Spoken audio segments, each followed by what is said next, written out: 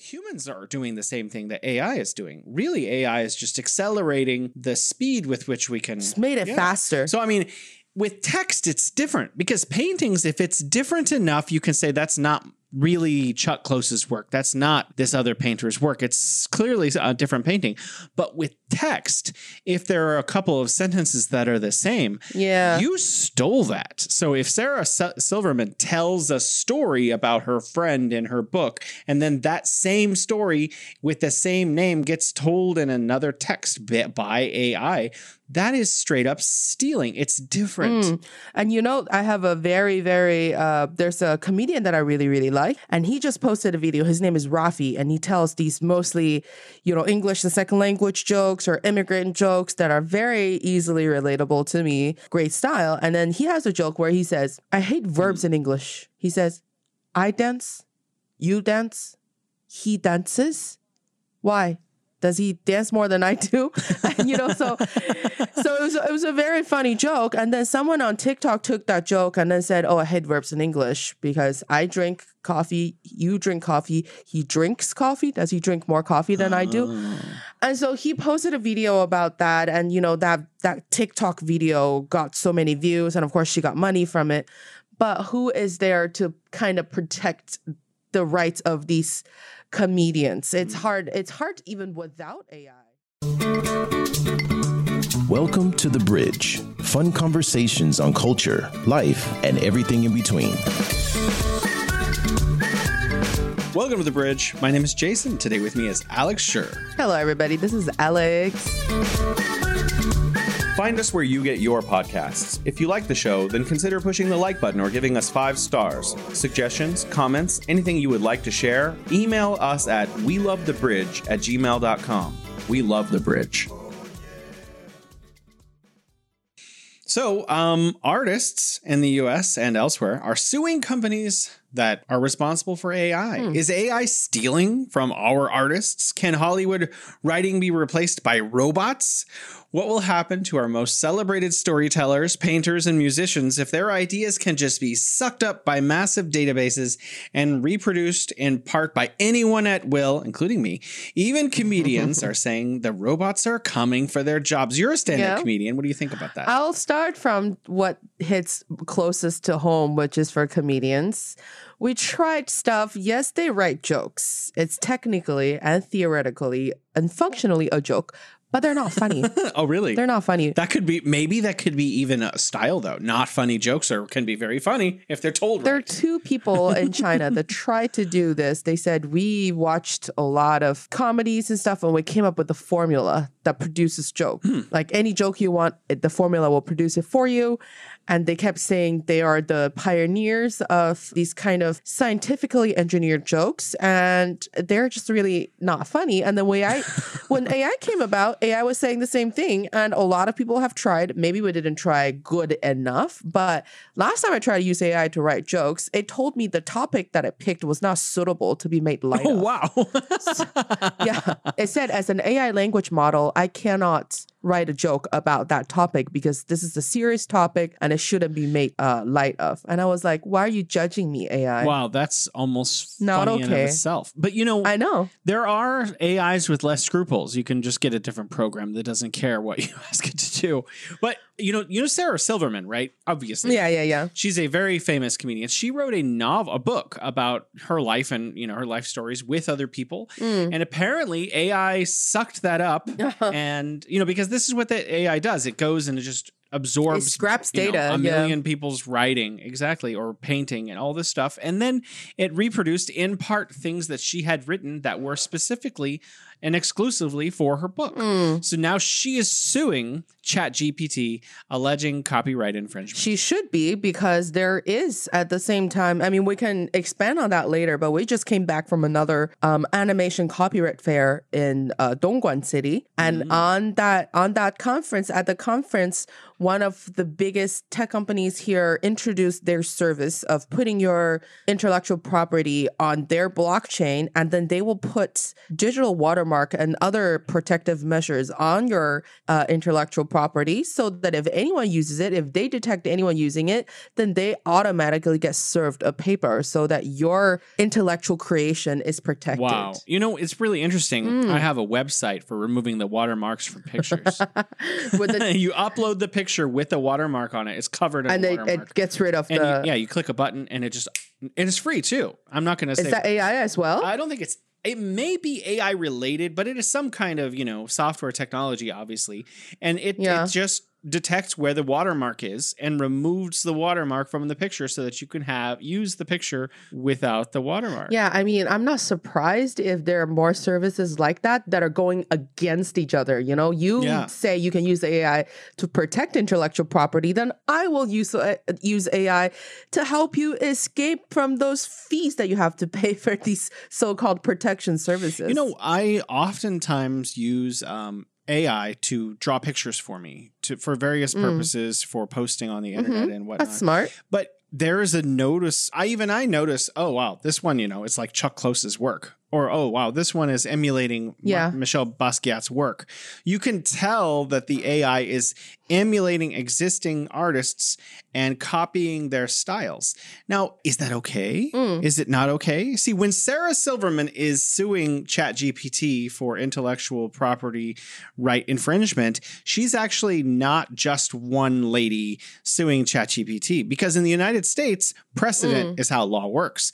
If she wins, that will mean that millions of other people who have had their websites can sue ChatGPT and other text-based AI programs for infringing on their copyright. And it's just going to be a free-for-all in the United States of lawsuits. I know. It's just a very, very tricky topic at the moment, because if you talk to people that work in fine arts especially, it's such a hot topic because you know how capable they are, and it's not even that they're taking things that are already created. It's like they're emulating the process of human beings creating art, because the way we create art is also to learn and reference other existing artworks. So we were talking to one of the professors at an animation program, and he said last year when generative AI first came out, his students that were all like, animation technician majors, students who work in those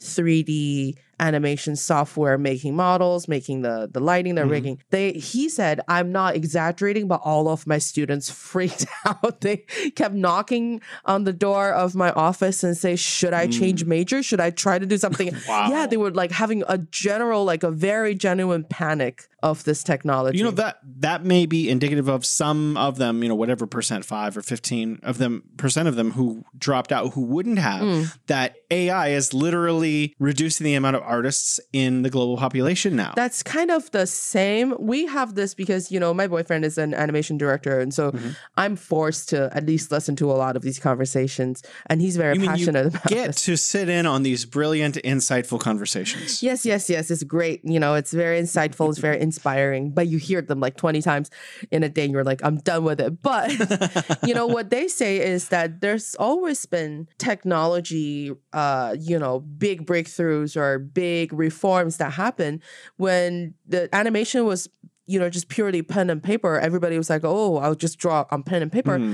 And then you need people to draw the thumbnails, the keyframes, and then you need people to draw the frames that connect two key poses. We call them in-betweeners. And then computer software came about, and that job is completely wiped out from the entire industry. So if by that point you haven't got any more skills in the animation field of work, then it's very unfortunate that you are going to be out of job for a little bit. I think it's the kind of retool. The same situation now, but it's probably a lot more alarming, a lot more terrifying. So you're saying we reference each other's art anyway. Yeah. So someone a lot of people have seen Starry Night, for example, probably one of the more cliche paintings that people like to copy. And there are just thousands of other people around the world who paint in a similar style now, who have taken that and they have sucked it up from in their human mind database. And then they have attempted to emulate similar strokes or similar colors or similar patterns, similar designs, even copying the painting itself in different places and different formats with different colors and different styles. So like humans are doing the same thing that AI is doing. Really, AI is just accelerating the speed with which we can. It's made it faster. So, I mean, with text, it's different because paintings, if it's different enough, you can say that's not really Chuck Close's work. That's not this other painter's work. It's clearly a different painting. But with text, if there are a couple of sentences that are the same, you stole that. So if Sarah Silverman tells a story about her friend in her book, and then that same story with the same name gets told in another text by AI, that is straight up stealing. It's different. And you know, I have a very, there's a comedian that I really, really like. And he just posted a video. His name is Rafi. And he tells these mostly, English as a second language jokes or immigrant jokes that are very easily relatable to me. Great style. And then he has a joke where he says, I hate verbs in English. He says, I dance, you dance, he dances. Why? Does he dance more than I do? So it was a very funny joke. And then someone on TikTok took that joke and then said, oh, I hate verbs in English because I drink coffee, you drink coffee, he drinks coffee. Does he drink more coffee than I do? And so he posted a video about that. And, that TikTok video got so many views. And of course, she got money from it. But who is there to kind of protect the rights of these comedians? It's hard even without AI. And now with AI, I understand why Sarah Silverman had to take that step to at least make a stance. Oh, yeah. You're listening to The Bridge.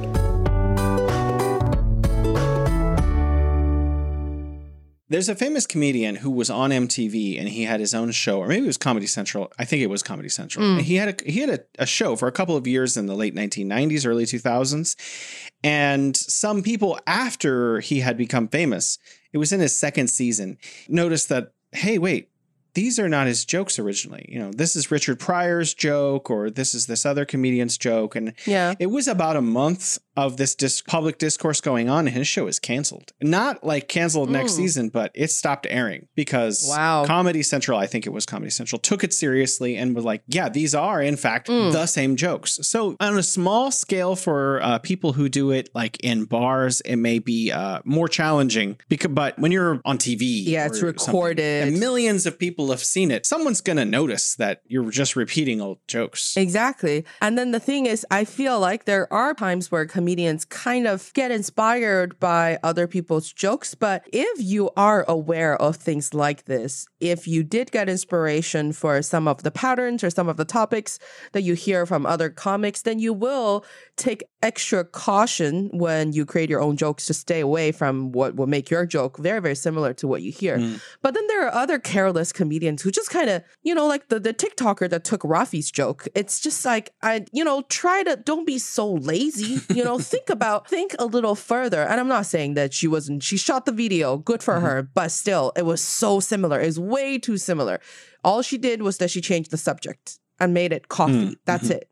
I know that we all know there are only so many topics out there that can be talked about. We're not comedians or, writers in that logic. We're not creating. Reminds me of a joke. Oh, okay. Hold on to your thought. Please don't forget. Sure. We're not creating anything new, anything that didn't exist before. For example, love is love. We're not creating something called oval, it's or evil. It's not, we're creating stuff, but there are always different approaches and different angles to approach this topic. So just think a little harder and don't take it straight from the person. At least show some respect. If you did, at least credit that person. If you are really having such a bigger following and it got a lot of people support, like say, hey, this joke was originally told by Rafi and I retold it in a different medium, which is video, which is fine. I think that actually, if you're, let's go back to Yeah. Sarah Silverman for a second. If someone read Sarah Silverman, say the New Yorker, a critic read her book, they could say in Sarah Silverman's book, quote, and put like a sentence in there and then talk about Exactly. why they think it's good or bad.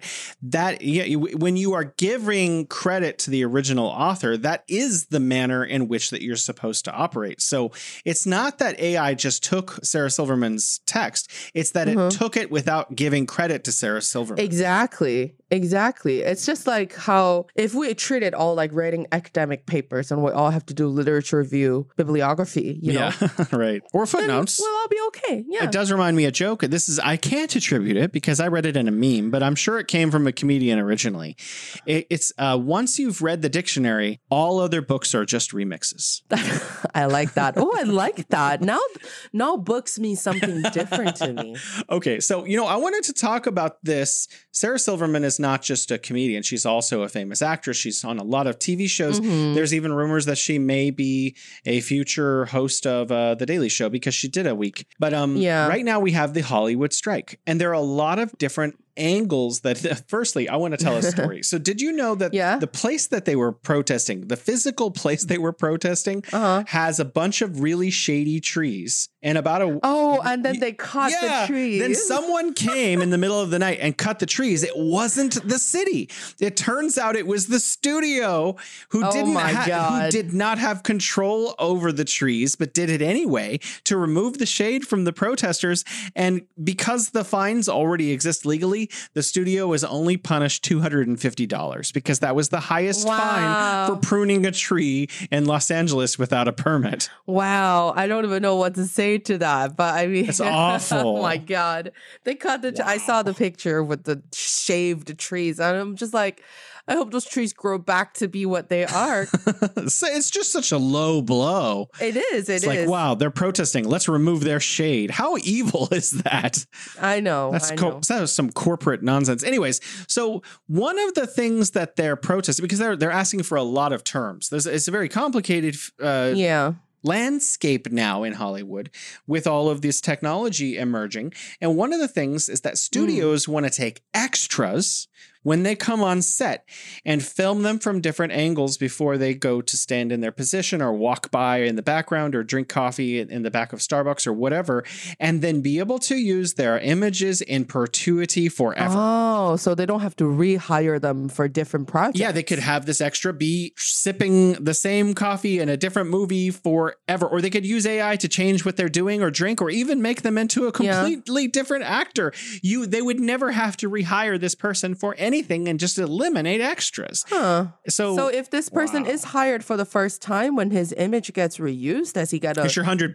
Does he get royalty pay? If he doesn't, then that's crazy. Not yet. That's the studios just want to say, no, we paid him his $200 now, or she can go. We're done with her. But then she appears in like 7 movies or whatever. And then basically after the first wave of extras, there will be no more extras because everybody's already in their database. It's insane.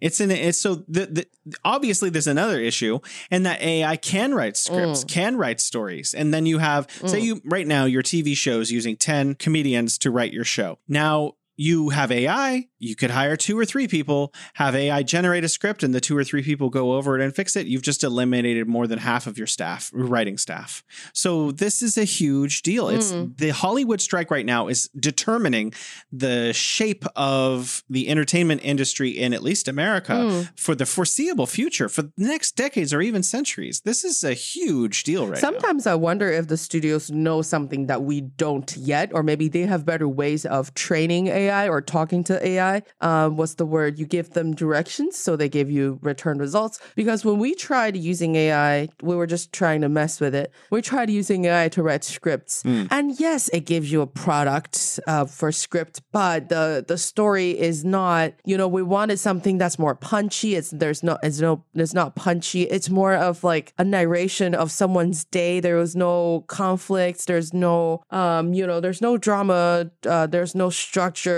or anything that excites you. Here and there, something looks good. So I don't know if the studio has done things that are on a larger scale where they have had very satisfying results yielded by AI. But on a personal level, I haven't seen anything that makes me go, oh my God, whatever I come up is not going to be better than this. And for sure, I should change career. So, sometimes I do wonder, is there something behind the closed doors that we don't know? Oh, yeah. You're listening to The Bridge.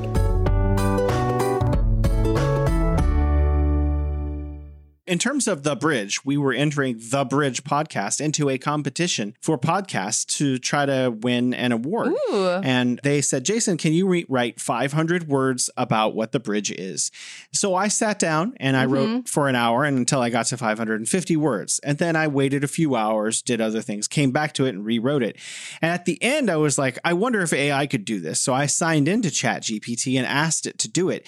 And what it wrote was, while grammatically correct, not like interesting or appealing at all. And so yes, it can write text, but the human touch of feeling, empathizing, thinking about cultural moments, words that are trending or were trending or putting things in certain contexts.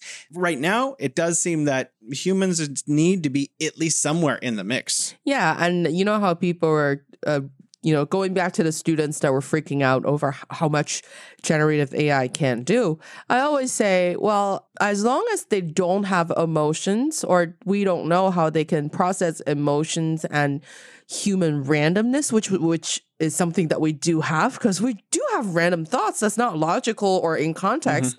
Yeah. Until they could do that, I don't think we need to be freaking out as a So we whole need to teach AI to be irrational. community, But if the day did come where AI absolutely had emotions and is sentient and all of that, then at that point, we're at the point of no return and there's nothing to be scared of anymore. We just go with the flow and see where it takes us. We will no longer allow you to be entertained. Yeah, exactly. We talked about this in a former show. And some families are, right now, Hollywood is mostly respectful to a lot of families, like Carrie Fisher. They helped her family, who had a foundation set up for her, benefit from Carrie Fisher's visual replication in a couple of Star Wars movies under Disney. And Harrison Ford was part of the process in the new Indiana Jones 5, actually acted those scenes out and they superimposed his younger self onto him.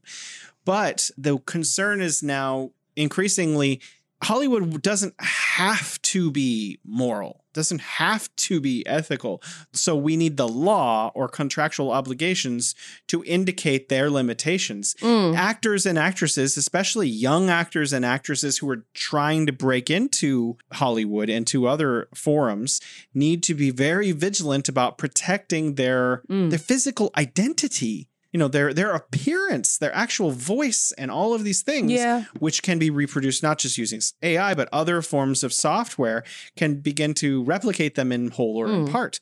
And so we're in a very bizarre time in terms of that. Acting is a kind of writing too, but instead of using a pen and paper, you're using your body and your face and your voice. Yeah, that's true. That's why I'm really glad when China came out with the regulations. I think the regulations are going to go into full effect in early August, which is very soon. And basically, it's something pretty simple. I think every government or every institution that oversees this, the tech sector needs to come up with something like this, but it's very complicated. So basically right now, the kind of a fast and simple rule in China is that if your product is publicly accessible and it generates text, image, or videos or any type of media that could be consumed by the public, then it has to go under security reviews and they have to register their algorithms with the government as well if you want to launch your product. But if you're a private, for example, let's say ByteDance wants to create an AI tool to help its design process, to help its product development process, but it's only for the company, then you don't have to go through anything like companies that produces publicly accessible products. products do. Based on the amount of patents that China is putting out in specific fields like solar technology, because China is not just putting out more patents, it's putting out 10 to 1 against other countries in terms of the amount of patents. I think the careful regulation of copywritten material in China is being taken more seriously than any nation has ever taken care of copywritten materials. And I was talking to a young lady who got a master's degree at, I think it's Renmin University in copywriting. Her name is Myrna. She was explaining that the processes are obviously evolving, but one of the things that the Chinese government does is that it insists that different companies have certain amounts of people who know how to do these processes and are actively teaching their staff members. So massive companies in China across the board, from ByteDance to Huawei and more, are actively teaching their technicians of various kinds how to protect the material that they're creating.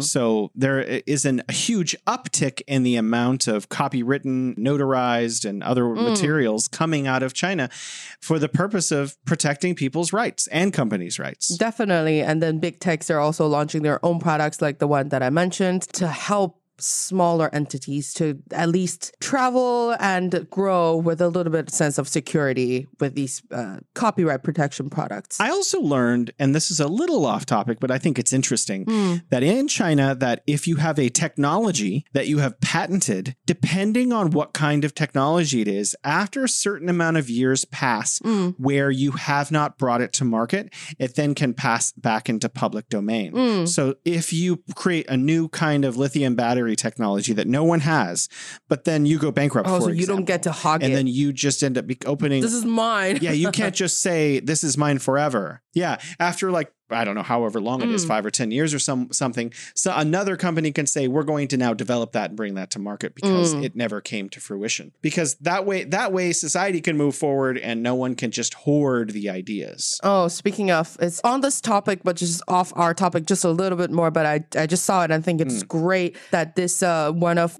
China's top medical scholars, he discovered this medicine that could significantly improve the health situation of patients with leukemia, which is a very hard disease to cure and also a disease that has helped a lot of big pharma make a lot of money, you know, and he didn't patent it after he discovered and he trialed with it, you know, did all of the clinical trials and everything, made sure that it worked. He didn't even apply for the patent. And then when the journalist asked him, did you ever calculate how much money you would have lost or you did lose for not patenting it? And he said, the only thing I want after I discovered this medicine is for this medicine to treat the patient. So I never calculated it. And I was like, oh my God, that is such a beautiful spirit. And we need more people like that, Jason. We do, actually. That would be idyllic if a lot of these big pharma companies could let go of some of the drugs in the United States so that instead of people deciding whether they want to eat or live,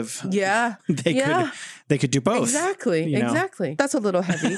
Okay, so one of the things that AI does is music. And so we have subscriptions to several sets of AI. We have AI for voice. We have a couple of different AI for pictures. And now we have in my family, my wife and I, we have musical AI. So I actually really like TikTok. I'm a huge fan of TikTok because if I go onto the CapCut in the United States in the English version, I can mix videos and there's like millions of songs. There's so much. But, you know, if you take that and upload it to some platforms, the platform runs a search and it's like, this belongs to TikTok. It'll post it on this other platform with no sound. And that is obviously very frustrating because I want my clip to be very musical. Yeah. But what we can do is use AI to make up songs that sound like we want the kind of music we want. And this is dangerous. I'm doing it anyway. I'm sorry. But it is dangerous because it takes existing music from existing musicians and that it emulates their styles to create similar music that is not copywritten. And then I can use it on all my lovely videos. That is true. It's stealing, isn't it? Am I not using robots to steal from real artists? You... I am. as many people are as well, you know. Exactly. But this is dangerous, obviously, because I want to tell a story for all the young'uns. And I mean people who are basically 30 or younger. I'm not sure if you're going to relate or not. So in the 1990s, Napster and other similar vehicles began to steal. Okay, let me go back in time even more. There was once a time that people went to CD stores. They were wonderful. They were part of the culture, like cafes are all over the world today. And it was just like that. And there were music stores everywhere. Every small town in America and every big city had various vehicles for you to go in, listen to records, listen to tapes, listen to CDs. People would come over to your home and look at your CD collection. And they would awe and ooh over what you owned. And you would listen to music together. And this was a totally different time. Then Napster came along and was like, whoa, this is a better vehicle for getting music out to people, and people are going to use this. So they began pirating, which is another word for stealing music. One of the defenses that the music industry, trying to protect their profit margins, used were you're stealing from the artist. So these gigantic corporations tried to defend their profit margins by using the artist to tug people's heartstrings. Anyways, it was summed up by lawsuits where the companies won, and all of these pirating entities almost don't exist, or they're on the margins of society now. And in fact, consumers of pirated materials get bills and gets sued now in the United States. So this is so now the big companies have taken Napster's platform and turned that into iTunes and other vehicles, NetEase here in China and other vehicles, for us to be able to pay for and download music legally. But now we've entered a new phase of this struggle with the music industry, where I can go and pay for an AI vehicle to make music, which then goes to the big companies like labels and steals their styles of their artists and copies it. And I can say, this is my original music that I made at home with my AI. So it's a very interesting development. And I wonder what the outcome of this is going to be, because people pay premium to go see Taylor Swift.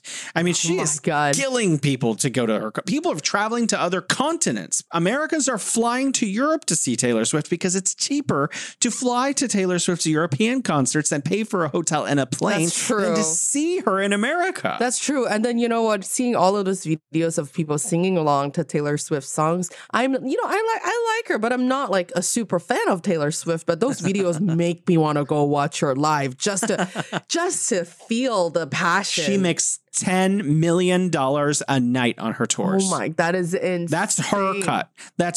$10 million a night. Oh my God, I can't. She does 100 concerts. She's a billionaire. For every 100 concerts, she's made $1 billion. You know, this is kind of amount of money that I can't even think about. I feel like if I ever made $10 million, I would be like, you know what? I'm not doing anything else for the rest of my life. This is it. I'm never going to work again. You want a tour? You can have a tour of my yacht. Oh my God. Oh, yeah. You're listening to The Bridge.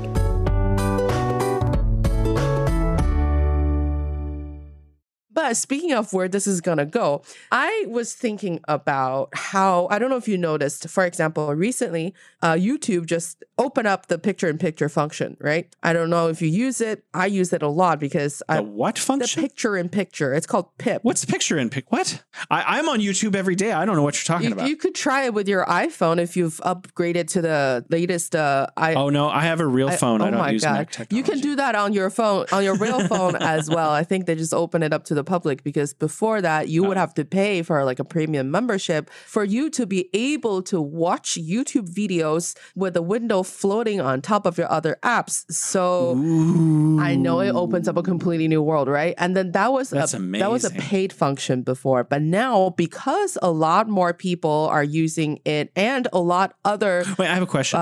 Streaming apps. Can you make the screen any size, like the size of maybe a thumb? I think you have least, I haven't tried it with a YouTube floating window, but I've tried it with other Tencent Video and Youku Video floating window. You have 3 size options.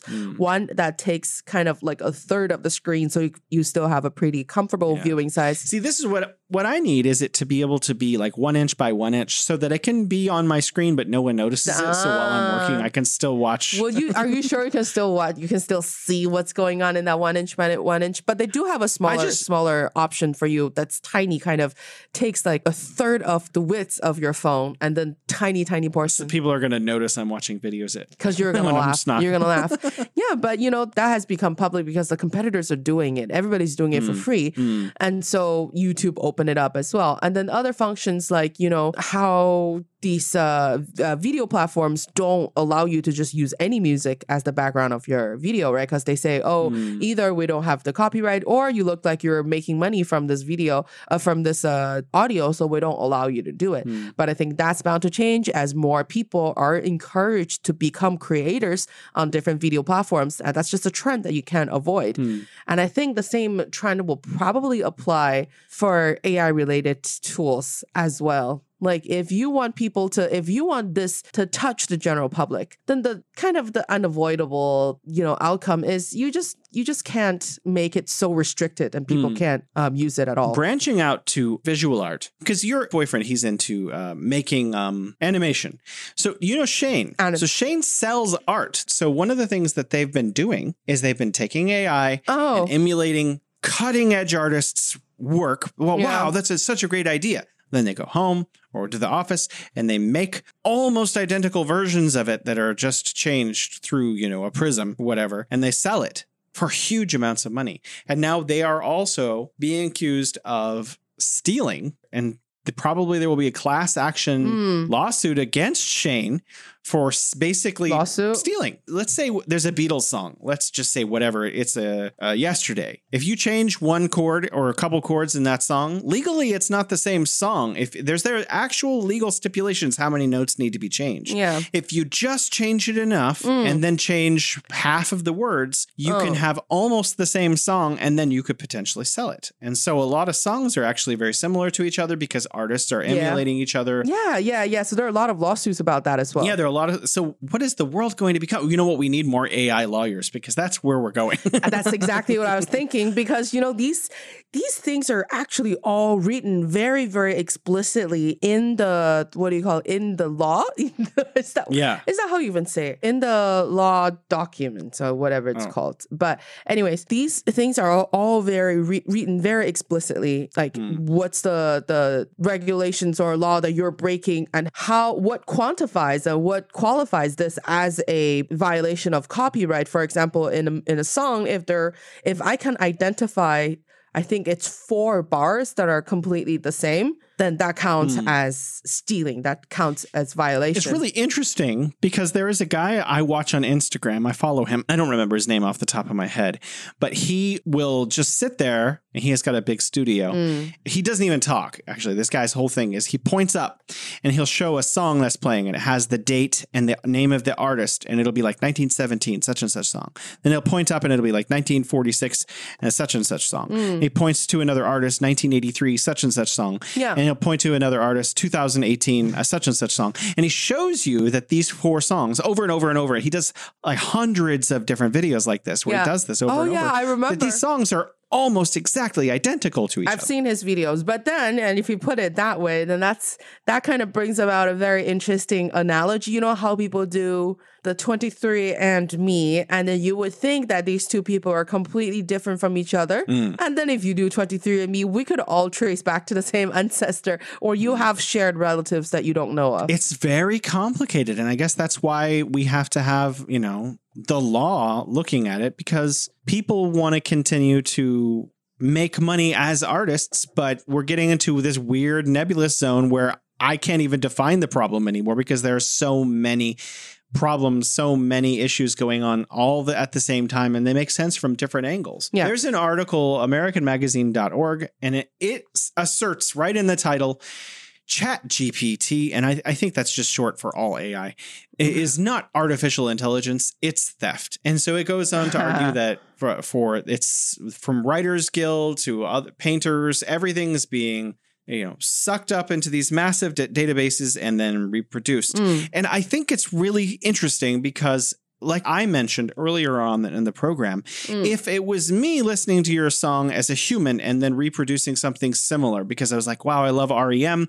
We're going to do an REM style band that does songs like REM. Then you couldn't say I was stealing from you. You would just say I was inspired by you. But AI doesn't get inspired. It steals, apparently. I mean, it's a very thin line. It's very hard to define what is stealing in this case. Well, I think AI is also going to play out in various kinds of strikes, including the Hollywood actors strike, which is ongoing, right? That's still happening. It's still ongoing. I don't think it's going to end anytime soon. I think we're looking at maybe March next year or something. I can't remember, but there were a couple of movies that were written by non-professional writers during the 1990s writer's strike that were unusual and stood out because they were not written by, the usual folks. Not to say that the usual folks aren't doing a great job, but sometimes it takes a fresh perspective to re-inject new energy into a system. So I think I don't have the answers. I don't think our job here on The Bridge is to come up with the answers. I agree. But I also have a question. You mentioned that the entities which are producing AI here in China are required to register some kinds of software with the government and make sure that they're following certain policies. Yeah. But what about the user end for AI here in China? Is it possible that someone is able to say, oh, I really liked that movie that came out last year. AI, can you write me a script like that? And then they go back through with a human touch and touch up a couple scenes, get it kind of fresh, and then reproduce that. Is that problematic here? How is that seen within the Chinese context? I don't think there's regulations or even definitions on whether that is problematic or not at the moment. And I do know a lot of people, especially people in the creative industry, do use AI to generate kind of the base model or the base draft they're going to work on. Because that we had a conversation with our senior editor friend working for a big media outlet, big news agency, and we were talking about what kind of people that will be replaced by AI, and it's justifiably so. And the conclusion of that discussion is that people that are doing kind of the groundwork, kind of the, the very fundamental work for any creative jobs are probably going to be replaced by AI very soon. Just like if you remember the example that I gave at the very beginning of the show, that the in-betweeners for animations are going to be replaced by technological advancement. Same thing for what we're looking at nowadays. And then what we're saying here, like if you need AI to kind of generate very basic scripts, and then you want AI to give you an outline for a story, because if you really look at the outline of any film projects, they're not that different. It's how you execute it. Girl doesn't like boy. Exactly. And then, the donor, the hero and whatever. I don't think that is as problematic as other types of AI generative art. That's just my personal opinion, but it does. For example, if I say I want to have an environment painting that looks like this and this, and then I'll add whatever I want to do with my movie into that painting. At the end of it, it's not the original generated image from ChatGPT or Midjourney. So I don't know. It's so confusing to think about. Oh yeah. You're listening to The Bridge.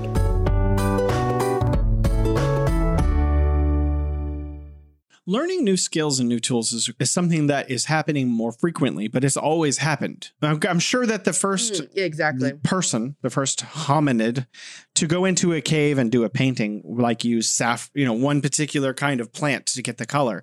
But then someone else was like, oh, that's cool. Yeah. And then they get a different tool and they also make a cave painting. And you stole my idea, but you're using a different medium.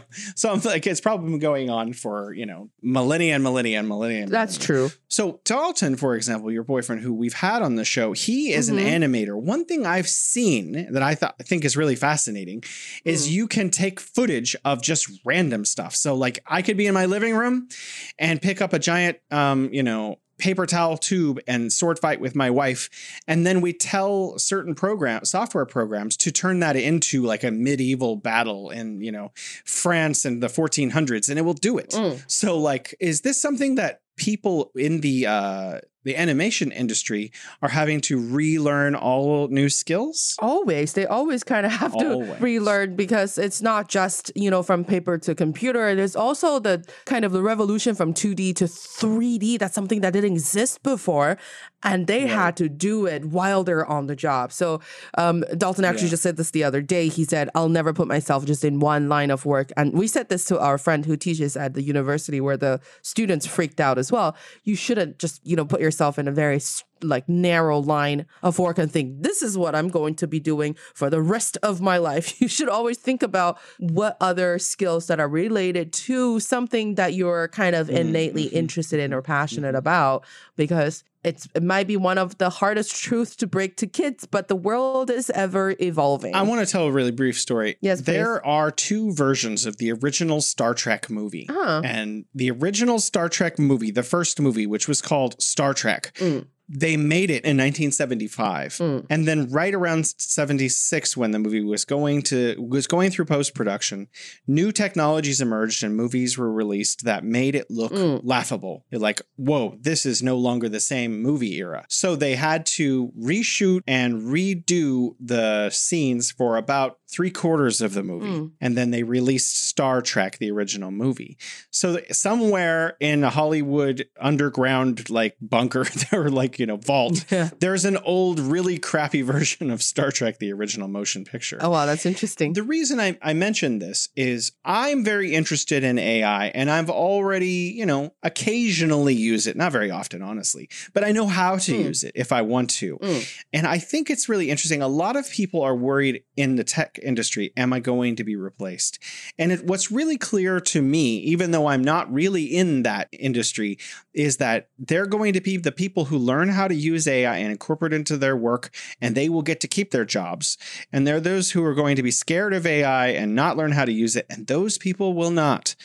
So just like any medium where you have to learn new skills as, technology is adapting and developing, if our listeners want to be part of the future, they need to go out and learn the present and future technologies. Yeah, we don't want to sound like we're ruthless and we're just on the but it is true that you kind of have to face the hard truth of this world, that it's just going to change is ever coming, and it's not going to stop, and it's probably going to grow, it's going to get faster exponentially in the next couple of decades. So what can we do as humans? We just have to embrace the changes and just ready to pivot at all times. 100% on that. It still doesn't answer our original question for either of us. And I don't think necessarily we have to, but I think it's worth considering. Are robots stealing from us? I guess we have to wait for the verdict on the how does the worker strike come out, and does Sarah Silverman win a couple other lawsuits? And these are going to be determining, how we look at the shape of culture, because sometimes when laws are passed, they decide for us as a culture what is right and what is wrong. Sometimes when laws are passed, people are like, nope, gonna fight that until I die. But and some people do that for the rest of their life. Yeah, absolutely. And there are certain laws in the United States that I would certainly think that need to be challenged. So that is a reality of the way that the system works. There are so many different ways to think about it. If you worked on a car assembly line, and then now your assembly line has robots, you were replaced. But some people who knew how to interact with robotic technologies and were staying cutting edge, guess what? They got to keep their jobs. That's true. I guess my point is whether or not AI is stealing is out of our hands to some extent. It's in the purview of the lawyers and the judges and the lawmakers and things. For us personally, for us little people who are just like creators and consumers of media, it's just for us to make sure that we are valuable in an evolving economy. Exactly. I think we just have to, or maybe a more practical tips that we can give people if you're still looking for jobs or evaluating your company, your employer, and see if they're a good employer. Choose the ones that provide company trainings for you to learn different skills, whether they're that's brilliant advice. Immediately related to your jobs or not. And then it doesn't even have to be all AI related. And there's this Chinese saying that that we like to tell people is that we said more skills don't weigh extra on you. Like, it doesn't hurt to have more skills. Really? Yeah. Wow. Is that a contemporary phrase or an old Kind of phrase? an older, much older phrase. Okay, so I think this is changing too. In my day, when I was young, 80s, 90s, we looked at people in my parents' and grandparents' generation as not as capable of learning the skills of younger people. And I think that is still true for very narrow things like computer programming, for example.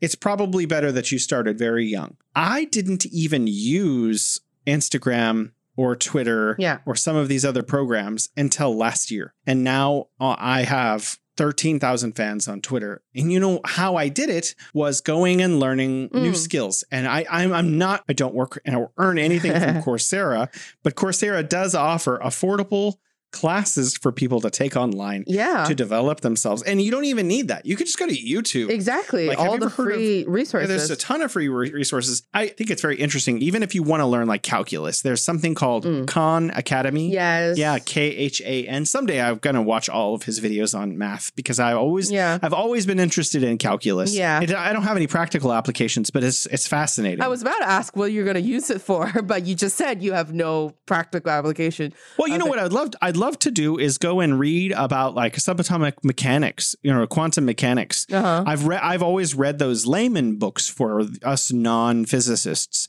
and I've always wondered. I have always had questions that cannot be answered without looking at the math. Yeah. And so I would love to be able to be in my retirement, go and look at the math and learn, why a quark does what it does or whatever. These are very fascinating aspects of reality that most of us don't think about, but that's something I would like to do with my retirement is learn more about math and quantum mechanics. I like how you're already planning out your retirement learning plans. Well, my wife says I can't go fishing. Oh, wow. Is there a specific reason? It hurts the little fishies. Oh, I see. Well, so I have to learn quantum mechanics instead. I guess that's the compromise you have to make now. Well, I'd be interested because a lot of the questions that we've been asking ourselves on this program are limited to the bullet points that I've prepared. What does Dalton think about this issue? Oh my God, he is so for it. What are these 20 conversations that you've had to listen to until you was bored? As much as I am tired of this conversation, I do agree that he has a very, very valid point, because no matter how we argue against it, quite honestly, there's no going back. Nobody has the power to turn AI back and make it worse than what it is now. It's only going forward.